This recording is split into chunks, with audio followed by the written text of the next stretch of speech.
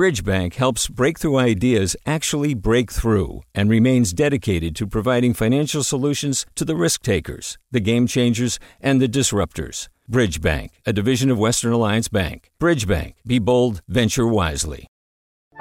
Hey, what's up? I'm Ericka Cruz Guevarra, the host of The Bay. Donations keep independent journalism alive and healthy. And you support outstanding journalism when you support KQED. So if you haven't yet, check out donate.kqed.org/podcasts. That's donate.kqed.org/podcasts with an S.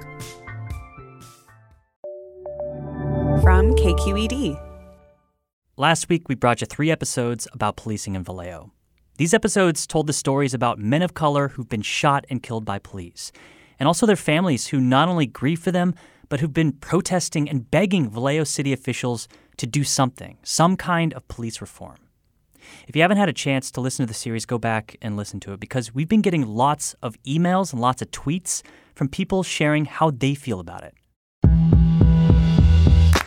It's hard because I definitely identify with both sides. I am incensed by the refusal to listen to the families. This is a issue that everybody should be concerned about. Our reporting on Vallejo police has really struck a nerve with people. And so today, we'll tell you what they're saying. I'm Devin Katayama. Welcome to The Bay.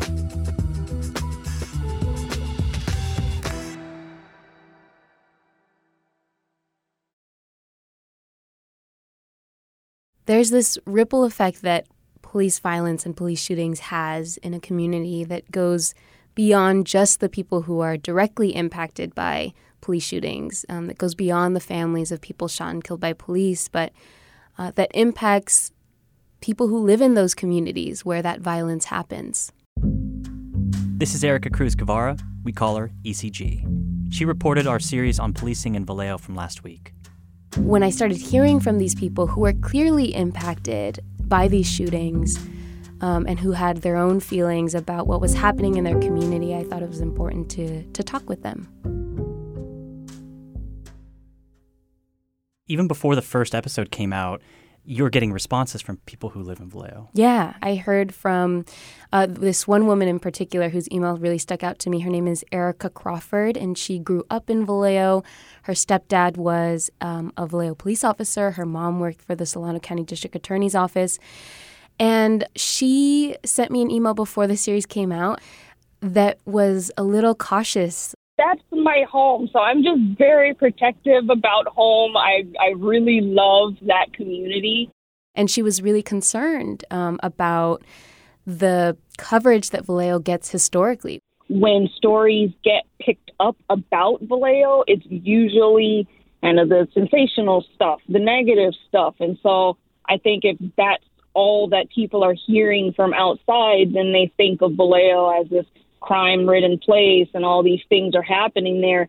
And she told me about how, like, growing up, the media narrative of Vallejo was always so different from what she understood of her city, of this place that she called home. And because she's lived there and she saw a totally different story. Yeah, exactly. Yeah, she grew up there, she went to school there, and her understanding of her community was so different from what she saw in the news. Vallejo is really quiet, though.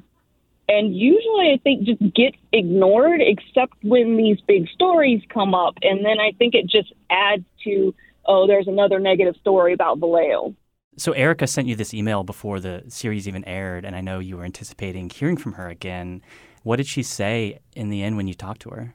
She really talked to me about how growing up, she had this understanding of law enforcement that was very much influenced by her upbringing, having a mom who worked for the DA's office, having a stepdad who worked at the Vallejo Police Department, and how after listening to this series, she has begun to have very complicated ideas of policing and of law enforcement. So I grew up with that perspective, but much more now that just these incidences of police shootings have been coming out, and then specifically with the series, kind of hearing about how things unfolded in Vallejo, it's kind of shifting because I'm Black, so I definitely understand kind of the struggles and the bias on that end. But at the same time, I also understand kind of the flip side, too, as far as like law enforcement and kind of how the criminal justice system works, too. How, like, I guess, what is it like for you grappling with that shift? It's hard because I definitely identify with both sides. So it's hard to kind of, not to say like who's right or who's wrong, but kind of sifting through that and really understand of what's happening kind of in these situations and who's at fault or kind of what did somebody do wrong here or what did somebody do wrong there. It's kind of hard to pick that apart when I feel like now especially I know where both sides are coming from and I know what's contributing to it. So it's tough.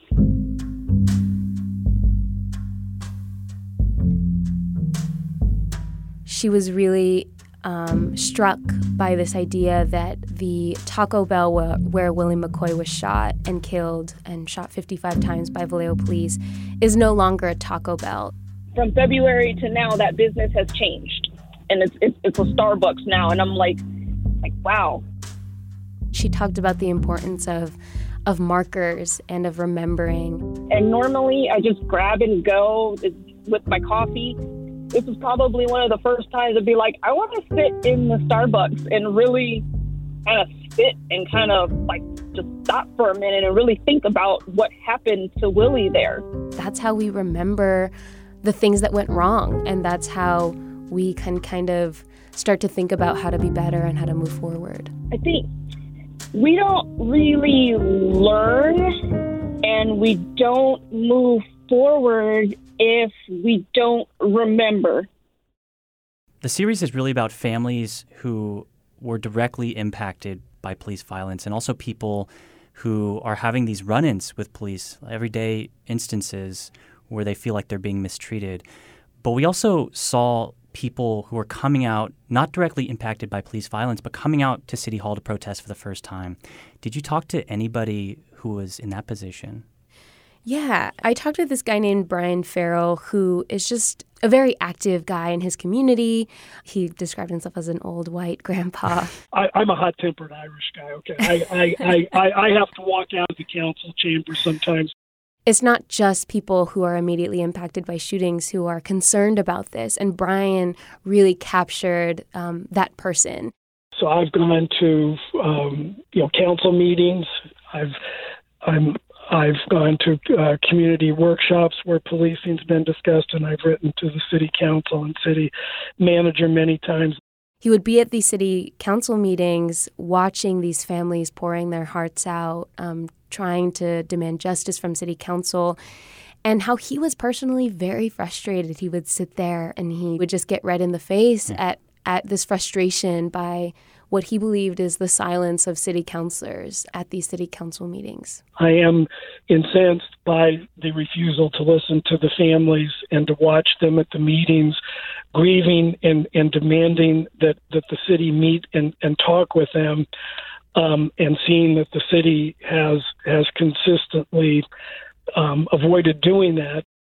Listening to the series and seeing you report out this story was really frustrating because you could tell that the families who were showing up at City Hall were frustrated, and there was clearly not an acknowledgement that there was a problem from City Hall.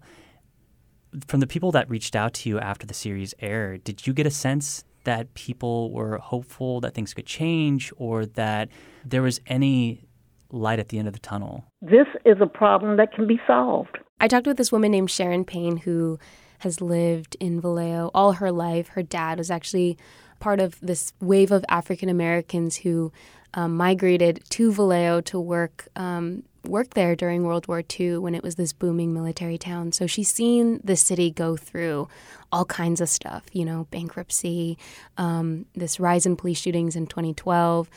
And she told me that this issue around policing is a resolvable issue, but it really is going to take an honest effort by city councilors to even just acknowledge that there's a problem. This is a issue that everybody should be concerned about here in the city, and actually talk about it. That's what I'd like to see for our city leaders and elected leaders to, try to feel the pain of some of these families. I think it's very nuanced for her because she knows that this could be fixed, but she told me that she doesn't feel any sense from just watching and listening to city councilors that they're willing to even take that first step. And I think that that's where her frustration comes from. When I was at that meeting a few weeks ago, I just saw just hurt.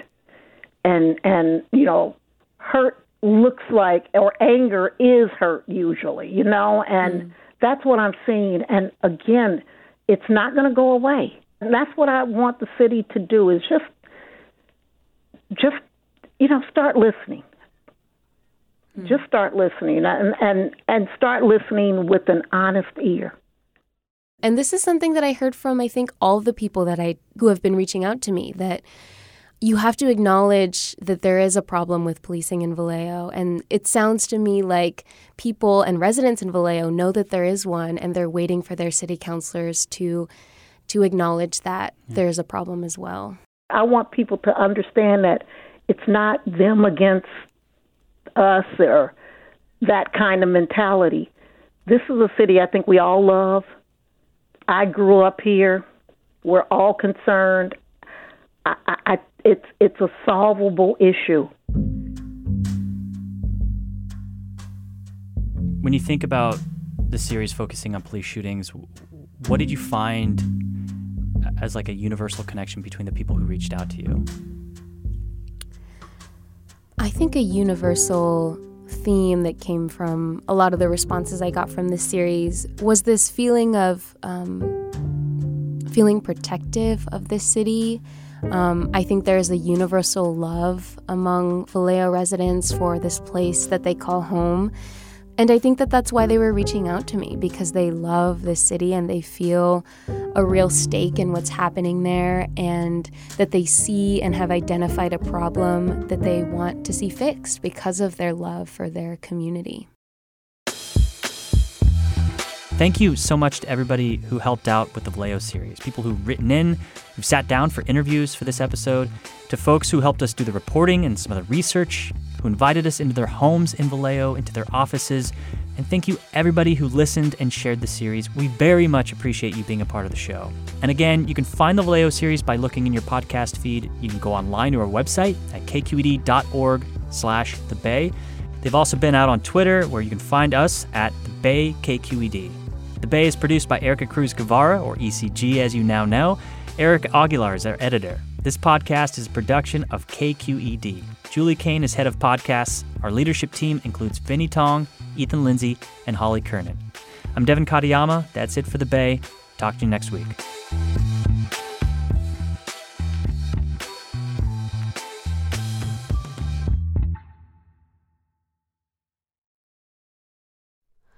Hi, it's Terry Gross, the host of Fresh Air.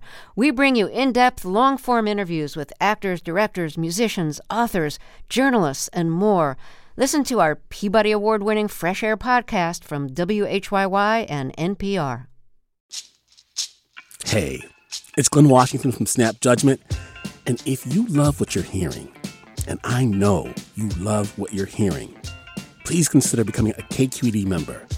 Get special access to cool events, behind-the-scenes footage, and so much more. Plus, you'll sleep better at night knowing you did your part for the community you depend upon. It's in you. Please be in it. Visit donate.kqed.org/podcasts to sign up now. That's podcast with an S. Thanks.